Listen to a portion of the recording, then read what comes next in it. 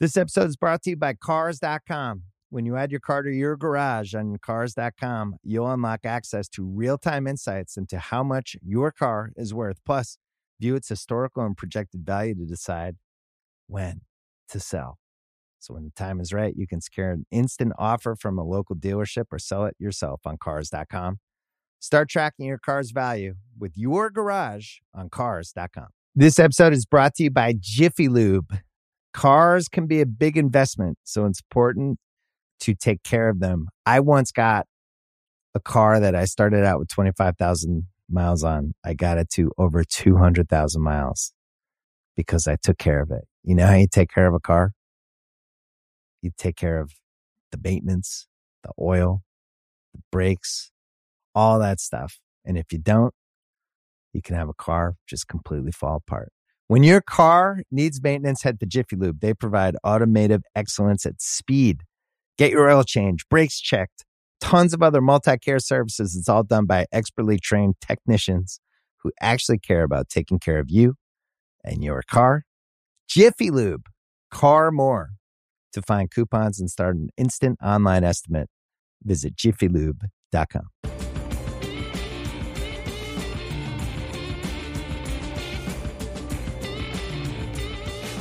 Welcome to Beyond the Arc. My name is Kevin O'Connor. We've got a loaded show with some playoff analysis and my conversation with the Ringer's Chris Ryan to talk about the Sixers, teams that could blow it up, and the next candidates for most improved player. Before that, here's my longtime co-host from The Mismatch to talk about Game 4 of the Lakers-Grizzlies series, Chris Vernon.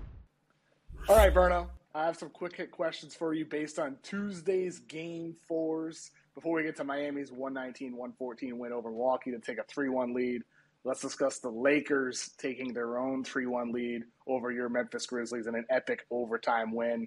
This was a wild one. LeBron was gassed all game long, scored with 47 seconds left in the third quarter, then not again until .8 remaining in the fourth quarter to tie the game. Then he had a huge driving layup at the start of overtime. He hit the layup at the end of overtime, past Dillon Brooks to essentially clinch the win. How angry are you that Dillon Brooks poked the bear? I'm not mad that Dillon Brooks poked the bear after the game. I'm mad that they let him drive right on the last play of the game. You know, they had to get one stop to win the game. They're up by 2. You got less than 10 seconds left on the clock. You know what's coming. They've got Tillman out on him, and they let him drive right, and he had the absolute perfect layup. I mean, sometimes you got to just tip your cap. It's a mistake to let him drive right to his dominant hand, but he threw that thing up so high off the glass that Jaren Jackson couldn't get to it. I mean, it's a great play. You know, in the words of DeMar DeRozan, they have LeBron James and we don't. That's what it did feel like tonight. I mean, LeBron, He's not scoring in the same way. In some ways showing his age, but he goes 20-20. He's taking charges. He stepped up in the ways that he need to. The Grizzlies, though, Ja's doing everything he can considering his hand injury. But Desmond Bane was awesome tonight as a secondary scorer behind Ja. But overall, the Grizzlies shot only 9 of 42 from 3. A ton of just open looks and opportunities. They were 23rd in three-point percentage this entire regular season. Have the Lakers exposed some of the limitations of that Grizzlies supporting cast in this series? Well, for sure. It's what always happens when you get to the playoffs, right? Likewise, on their side, there are things that have been exposed. But the 9 for 42, I mean, you run your offense to try to get to the rim. The Grizzlies run your typical lay it up, tray it up offense. It's what you're trying to generate. Is good open looks from 3, and they generated them all night. When I'm really going to vomit is when I look at the shot quality report. Like, what would these guys typically hit on the shots that they were able to generate in the game? Even at halftime, I got the shot quality report, and they should have won the first half by 10 points. They lost the first half by 2 points. And that was only because they had a late run at the end of the first half. But they got great open looks all night long and couldn't convert on them. And so I think that for sure the Lakers defense has been very good, but the Grizzlies have gotten a bunch of open threes. That's what these teams play for in the NBA now, and you just can't shoot 21%. Even if the Grizzlies shoot 30%, this is it's a walkover, and that's not some great percentage. They just could not find the basket, and they had their best players. Bane, for as great as he has been tonight, just couldn't find it from three. And it's been that way all series long. And so it's like, well, have they exposed Desmond Bane? I mean, he's one of the best three-point shooters in the world.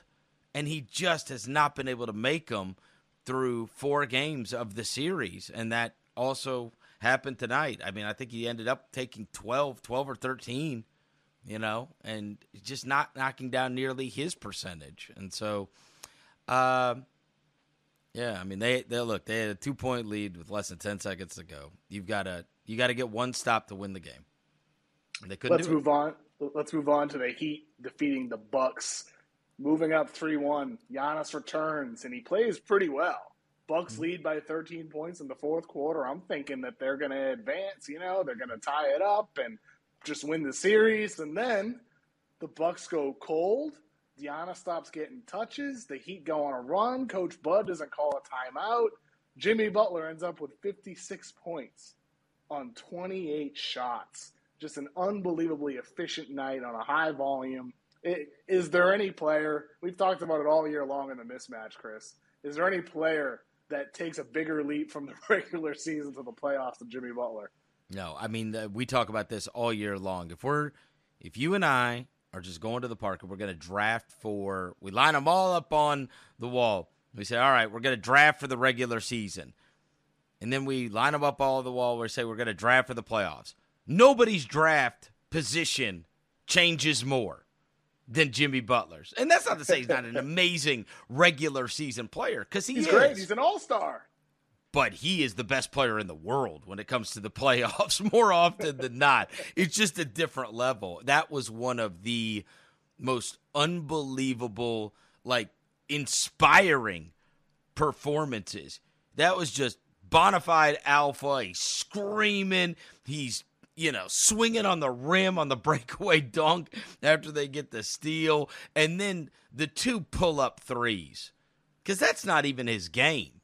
That's just go win it. And just unbelievable. Unbelievable. Jimmy Butler is, we talk about when it comes to playoff time, do you have the best player in the game? And when you've got him, you always have a chance to have the best player in the game, even in a game that features Giannis Antetokounmpo.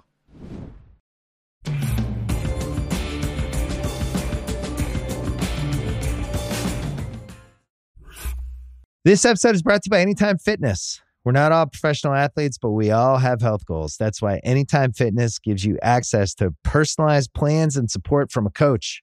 Plus, you can track your training, nutrition, and recovery progress with the Anytime Fitness app, just like the pros. With 24/7 access to more than 5,000 gyms worldwide, get more from your gym membership. Visit anytimefitness.com to try it for free today. Terms, conditions, restrictions all apply. See website for details. All right, Chris, Lauri Markkanen has been named the NBA's most improved player of the year after last year with the Cavs averaging 14.8 points to 26-9 this year with the Jazz. I didn't like the Lauri pick. I think we were sitting on the couch together when the Bulls took him years ago. Yeah. Gave it an F+ for the Bulls. I could not have seen this coming, turning into the player that There's he still has. hope for Killian, though. That's what it's got to tell you. There's still right? hope for Killian. He can play defense. He can pass. He just can't score it all. But like with Lauri, who knows? He's become an elite efficiency scorer, all-star, maybe all-NBA. For me, Chris, I thought he'd be a solid player, and he was a solid player his first 5 years. But to go from this to what he is now, this is unthinkable. So Lauri is a really interesting case study, as is Mikal Bridges, in how many guys out there in the NBA right now are role players who are just usage rate away from being all-stars. And the Bridges thing has just been incredible. Like a third, fourth offensive option on the Suns, a two-way player who can defend the best player on the other team, but really happy with his 9, 11 shots a game, to now, are you Kevin Durant?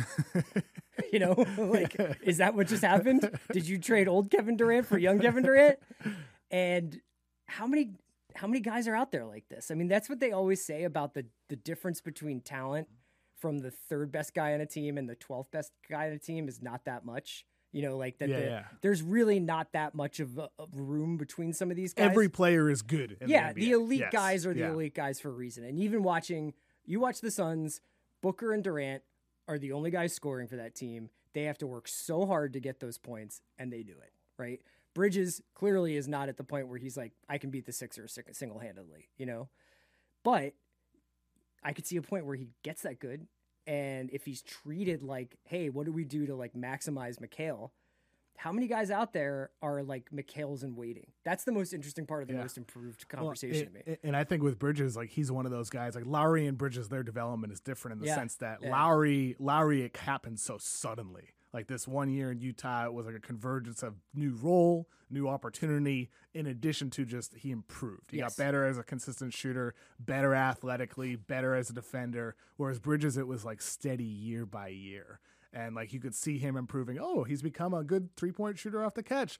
Oh, he's getting pretty good at pull-up jumpers. Does he have a bag? Right? Yeah, and now it's the handle. And then like his last month with Phoenix, it took Monty Williams with Devin Booker out back in December a little while to get Bridges the touches he that had he a couple deserved. like, did Bridges score 26 tonight? Yeah, he was. And then it was like, oh, wait a minute, he's averaging 25 3 weeks in a row now. And then he gets traded to the Nets. It's been 26 points to end the season over 27 games with Brooklyn.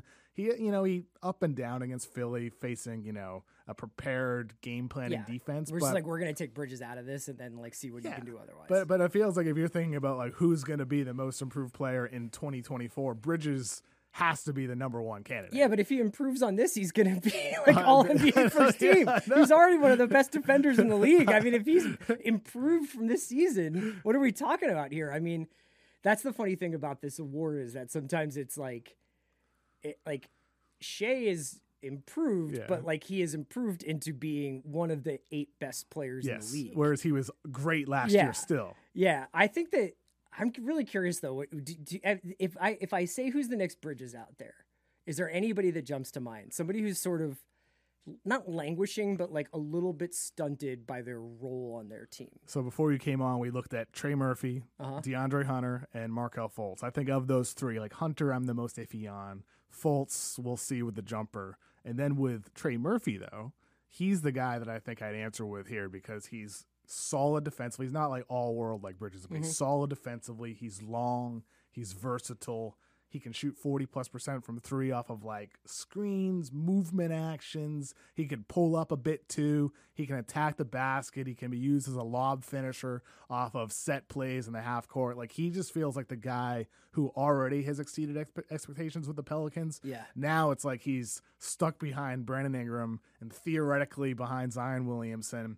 CJ McCollum gets all his touches. So there's not a lot of on-ball opportunity, but with Trey Murphy, he's the guy that I think about where it's like, if he does get those chances someday, could he be the one to take that major leap? Yeah, I was thinking about Terrence Mann.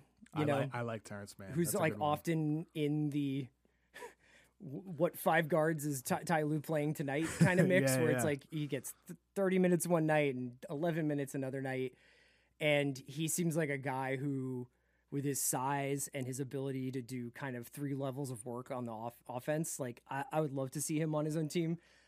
This isn't funny, but I've always thought that what Ben Simmons needs is like a hard reset on his career and to go somewhere like a Utah where there's going to be a lot less scrutiny on him from a night-to-night basis. I think we're kind of running out of those places in the NBA because it's become such a national league and people pay attention to so many different teams that I don't know where Ben could go, let's say if he's quote unquote healthy, to kind of have his own team. Like there's just really not a lot of places out there.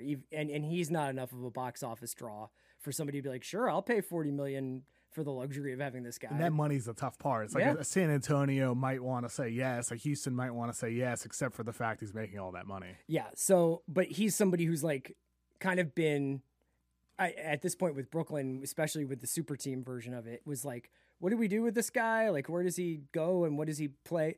But yeah, like I think Terrence Mann would be my Mikal Bridges person. 4 years ago, if I asked you, hey Chris, is there any chance of Markelle Fultz someday being better than Ben Simmons? You probably would have clearly said no, 0% chance, and yet here we are with Fultz being the better player. I mean, I was like, There was a time when I was like, are we sure this shouldn't be Simmons' team instead of Embiid's? Because it would work better with the modern NBA to space everybody around a playmaker like Simmons rather than pounding it down low and having Embiid have to pass out of doubles and stuff. I think the one other guy that I want to mention that has a chance of being like that next surprise, he's solid to, wait, is this guy an all-star type of player, is PJ Washington with the Hornets. I was looking up his numbers on Second Spectrum, and he is, along with Lauri Markkanen, one of 4 players this past season who logged over 900 pick-and-roll possessions as a screener and over 100 as a ball handler. Jokic, Julius Randle, Lauri Markkanen, and PJ Washington are those 4 players. And with PJ Washington over the last month, we saw him have like 30-plus point games, 40-plus point games. He's shown the flashes as a shooter, as a handler. He's a versatile defender. So like when you think about like Lauri changes teams into a brand new role, that's a factor in his success to become the most improved player. PJ Washington, restricted free agent this offseason. I wonder, will there be a team that says, we can plug him into this situation with this environment and this role and watch him blossom into something else? Yeah, and a lot of these guys, I think Kuzma was a good example of somebody who changed settings and got a lot better when he became more of a focal point. A lot of these guys are going to be at crossroads where they have to decide, do I want to be on a competitor or do I want to be somewhere where I get featured? And Bridges didn't have that choice, but is clearly making the best of the opportunity. There's another world where Bridges could be like, I know I'm going to get traded again. I'm just going to try and coast through this season without getting hurt. Get my 15 and 6 a night and hope I get traded to Golden State or Philly or wherever next season. Chris, we'll be back after the break talking about your Sixers. This episode is brought to you by Hotels.com. I was traveling internationally last year. I was in Mallorca. I didn't know the island well. I said, let me head to the north, head towards the water. Let me go on Hotels.com and see what they have available. Something preferably on the beach, maybe even a gym. Not only did I get those things, there was a kids session with exercise, gymnastics in the water, pony rides, a train. It had everything, and I didn't even want any of those things. But at least I knew they were there, just in case I changed my mind. And now finding the perfect hotel has never been easier thanks to the Hotels.com app. Whether you're looking for a family-friendly, all-inclusive or a relaxing spa weekend, you can find exactly what you need and compare hotel prices, ratings, and amenities side by side. So start planning your next getaway and find your perfect somewhere in the Hotels.com app. This episode is brought to you by Hotels.com. I was traveling internationally last year. I was in Mallorca. I didn't know the island well. I said, let me head to the north, head towards the water. Let me go on Hotels.com and see what they have available. Something preferably on the beach, maybe even a gym. Not only did I get those things, there was a kids session with exercise, gymnastics in the water, pony rides, a train. It had everything, and I didn't even want any of those things. But at least I knew they were there, just in case I changed my mind. And now finding the perfect hotel has never been easier thanks to the Hotels.com app. Whether you're looking for a family-friendly, all-inclusive or a relaxing spa weekend, you can find exactly what you need and compare hotel prices, ratings, and amenities side by side. So start planning your next getaway and find your perfect somewhere in the Hotels.com app. Welcome back, Chris Ryan, here to talk about your beloved Philadelphia 76ers. How are you feeling? You're the only team to advance so far, potentially the Celtics up next. Yeah, first to the wire to get to the second round. Definitely the team most in need of rest. I don't know if the time in between beating the Nets in Game 4 and the first game of what would probably be the Celtics series is going to be enough time to heal all our wounds, but it definitely is coming in needed with Embiid, with this knee, and that last performance in Game 3 against the Nets, and Harden's mystery ghost Achilles injury that he's apparently had for months. It's been a tough little road here because it's like, I think for most Sixers, it's just Groundhog Day. It's like, here we are again. Our top 2 players, one of them isn't healthy or both of them aren't healthy, and we're just praying not to get nuked by the Celtics. It does feel like that in the sense that, in past years it's been with Jimmy Butler. What will he do? Yeah. What's going to happen there? Ben Simmons against the Hawks, he implodes there. It's like, what's going to happen moving forward with this team? And now we have all these teams down 3-1. You get the Hawks with Trae Young, Clippers with Kawhi and Paul George, the Wolves, what will they do with Gobert and Towns with that moving forward with the games on Tuesday night? And yet You got Woj reporting how all through the year, the Sixers are the team with the most at stake. It's true. With Joel Embiid and James Harden, with Houston looming. It seems like they just can't escape this sense of unknown moving forward. There's never anything that feels constant with them. So interesting, because this was a team that was sort of built piece by piece with these lottery picks. And even though they swung and missed on several lottery picks, including famously Markelle Fultz at number 1, they had Ben Simmons and Joel Embiid, and they were building out that team kind of patiently and slowly. Part of the process was always this idea that you would have the flexibility and the capital to go after superstars when they got on the market. So I loved the Jimmy deal. He was a great Sixer. But the problem is that when you get into that market for whatever superstar is the discontent superstar of the month, I just feel like it made the window incredibly small. And for as much as I've enjoyed the Sixers season, which is somewhat, and for as much as Doc has impressed me, and as much as Harden's honestly been like really good, the playmaking is undeniably impressive. It's best playmaking guard we've had since Iverson, easily. I just do feel like this is like it's one and done for this team. Whether or not Harden goes, it just feels like he's not getting any younger. He's not getting any more athletic. This team will look different next year no matter what. And what if the best version of any Sixers team we can come up with, Joel Embiid, is still third in the Eastern Conference? It's almost like, it kind of reminds me of some of those like Pacers teams that would just be like, we thought we had it. We had the perfect 5-man lineup. It was built to beat LeBron and the Heat. And just never did it. Whether it was Danny Granger or Paul George, Roy Hibbert, Yeah. They were close, Yeah. very close. I mean, they went up to the brink. It's just it was never enough to get over those. And I think the teams. NBA history is littered with teams like that, where it's like, oh man, in any other era we would have had it, but we just ran into this Celtics team or that Bucks team. I mean, that's true, and yet like those Pacers teams and some of those other teams in league history, even like the Jazz of the '90s going against the Bulls and Michael Jordan. Joel Embiid continues to get better every single year, and yet they always, in some form or another, seem to hit this wall. Now you get Embiid banged up, Harden dealing with the Achilles injury, like you said, and then if you face Boston this coming series, assuming they do get by Miami, I don't like Philly's chances at all in that series. Yeah, I think that most of those Boston games this season between Philly and Boston were pretty close. They were. So, but now the injuries factor the in. injuries factor in. And I think that when you start talking about Embiid and Harden playing 40 minutes a game, like that's a real concern. You know, if Embiid is 50-50, according to Doc, for the start of the Celtics series, that's just not like really like a recipe for success. It doesn't sound like that's happening with Tatum and Brown, you know? And so this playoffs has really been a total war of attrition. Like there's just no way that we thought Miami would be where they are. There's no way that we thought, you know, the Knicks would be where they are. So many of these series are being dictated by the health of the opposing team. And it's just been this story the last 3 or 4 years of the Sixers. I mean, Embiid has never really been healthy in the playoffs. I mean, that's the unfortunate thing about these playoffs so far. Embiid, Harden banged up. We just got the news on Monday that De'Aaron Fox broke a finger in his shooting hand, and he's doubtful. I saw that play, and he was really shaking his hand, and it's always one of those things where like the hand injuries, unless it's like Tyler Hero, and he's like, I just broke my hand. Those guys are always like, something's wrong, but I'm not really going to come out of the game. And then after the fact, I mean, Morant obviously went out of the game when he blew up his hand, but you know, he came back and his handle's really iffy.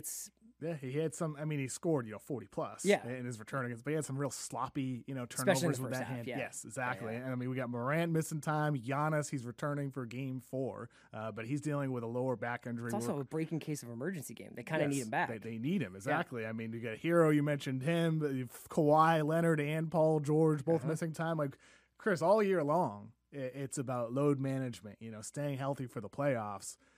What is the real point of load management when we're entering the postseason and all these stars are, going out within 2-3 games? And I know that, like, I definitely sound like an NBA fan in his mid-40s, but I look on with a lot of interest at the Knicks. At Julius Randle playing 77 games, obviously being hurt, but gutting it out and giving the Knicks, like, every single thing he has. And I'm like, I mean, I don't want anything obviously bad to happen to any of these guys health-wise, but maybe that's better. like maybe that's more galvanizing and inspiring to see him just be like, I'm playing on one leg, but I'm going to give you what I got tonight because it's the Garden and we're here and we've got a real chance against the Cavs. I don't know that Kawhi ever is like, if I could play, I wouldn't, you know what I mean? Like, I don't think Kawhi is making those decisions, but it does, like, when you look at Ty Lue and you're like, he's like, it's pretty deflating. You know what I mean? He said that. He was like, it's pretty deflating to get that news and find out you've basically engineered this entire season to get to a point where Kawhi and PG are going to be healthy in this postseason. I can't tell you how many Clippers games I went to watching those two dudes in street clothes, like staring at the Jumbotron or like staring off into space while the timeout's being held on the Clippers bench. It's a long season of not getting a lot of contributions. And it's like, I think it actually does things to the relationship between the team and the fans. Like those Knicks fans are obsessed with that team. And part of it is because they've gotten to watch those guys 60, 75 games. And I think it does kind of teach bad habits to the team, and it teaches bad habits to the fan base, and it teaches bad habits to the NBA audience. And if you are going to get here and it's just about stepping on a guy's foot or landing on your hand wrong or any other freak thing that could happen, Nick Claxton getting you in the back and the knee, then I don't know, man. Maybe guys should play more. What do you think? I know. I agree, Chris. And I mean, I think the NBA absolutely thinks so too. I mean, they installed the 65 game minimum with the minimum 20 minutes to have it count towards award voting. That's clearly like a baby step for them to at least say, hey, here's your incentive to play. You're able to make more money with your next contract. But is that enough for the teams and their medical staffs to say, hey, you know, you should be playing these back-to-backs? Will the players then gain more power in these decisions? Will they want to? I don't know, because right now the regular season for so often it just feels like, you know, if you're a fan paying hundreds of dollars to go and bring your kids, you don't know you're actually going to see any of these stars, especially if you're a Clippers fan. Yeah, and, you know, I think it's worth noting that let's just take the time, probably in the time that we've known each other, right? Like you can go back to playoffs since 2015, but way before then, even 2012, 13, that I remember covering, where it's like a postseason is basically defined by an injury. A Tony Parker calf, a Serge Ibaka injury, a Kawhi injury against Golden State, and the Zaza Pachulia thing when he was on Spurs.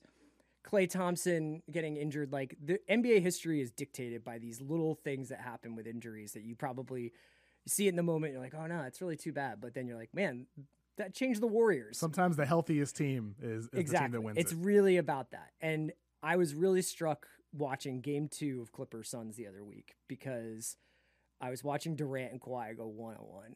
And I'm like, this just doesn't happen enough in the NBA. They don't have enough Mahomes-Allen moments. Mahomes-Burrow moments where it's like two guys, peak condition, like absolutely going at each other and like throwing the team on their backs. And I wish it did, man. I just wish there were more like rivalries and especially like individual performances where you're just like, I can't believe what I'm witnessing. And instead it seems more like, oh, that's cool. Like they were able to make things work with Chris Middleton and Drew Holiday. or like Embiid sitting out the Jokic game and vice versa. I mean, it goes both ways where it's like, well, you have these big marquee matchups over the course of the season that should feel massive. Yeah. Those are the games that should build rivalry and create importance for fans. It's just they don't happen nearly enough. Yeah, and maybe if we went back to the 80s, we'd find out there were far less Magic Bird games than we kind of imagine and or Pistons Jordan games or whatever, but it does feel like we're particularly living through a time where we were told all regular season, this is the way that things need to be so that guys are healthy for the playoffs. And then you have basically a team and a half of all NBA players go out in the first round. Well, and I mean, you mentioned injuries dictating results in the playoffs, and now the Warriors are potentially going to have to go against either a Kings team without Fox or a Kings team with a limited Fox, and he's been the hardest guy for them to defend. Yes. And now you're going to be feeling really good if you're a Golden State fan now that they don't have really the head of their offense, in my opinion, and De'Aaron Fox. The bonus is important. The Lakers were a punchline for 3/4 of the season, and now they're going to beat the Grizzlies, who we thought leading up until like All-Star break were like, it's going to be these guys versus who in the finals. You know, I mean, it's like, it's absolutely wild just how things can change. They can happen very fast in the NBA. That's a good thing and a bad thing. Do you think it'll be a good thing going forward for Embiid to get this MVP thing out of the way? Embiid definitely pushes pretty hard throughout the season. He gets his big games all season long. They rest him when they need to. He gets injured when he does. But for the most part, I think the last couple of years, he's definitely one of the MVP. Oh, he wants it bad. And he's going to probably get it this year. Do you think now that he's gotten it, we could see more of like a 57-game season from him next season? I think perhaps you'll see more load managing. Yeah. But I also think with Embiid, he's not going to feel satisfied from this. It's going to be like with Kevin Durant winning 2 finals with the Warriors. He's like, oh, this is it? Yeah.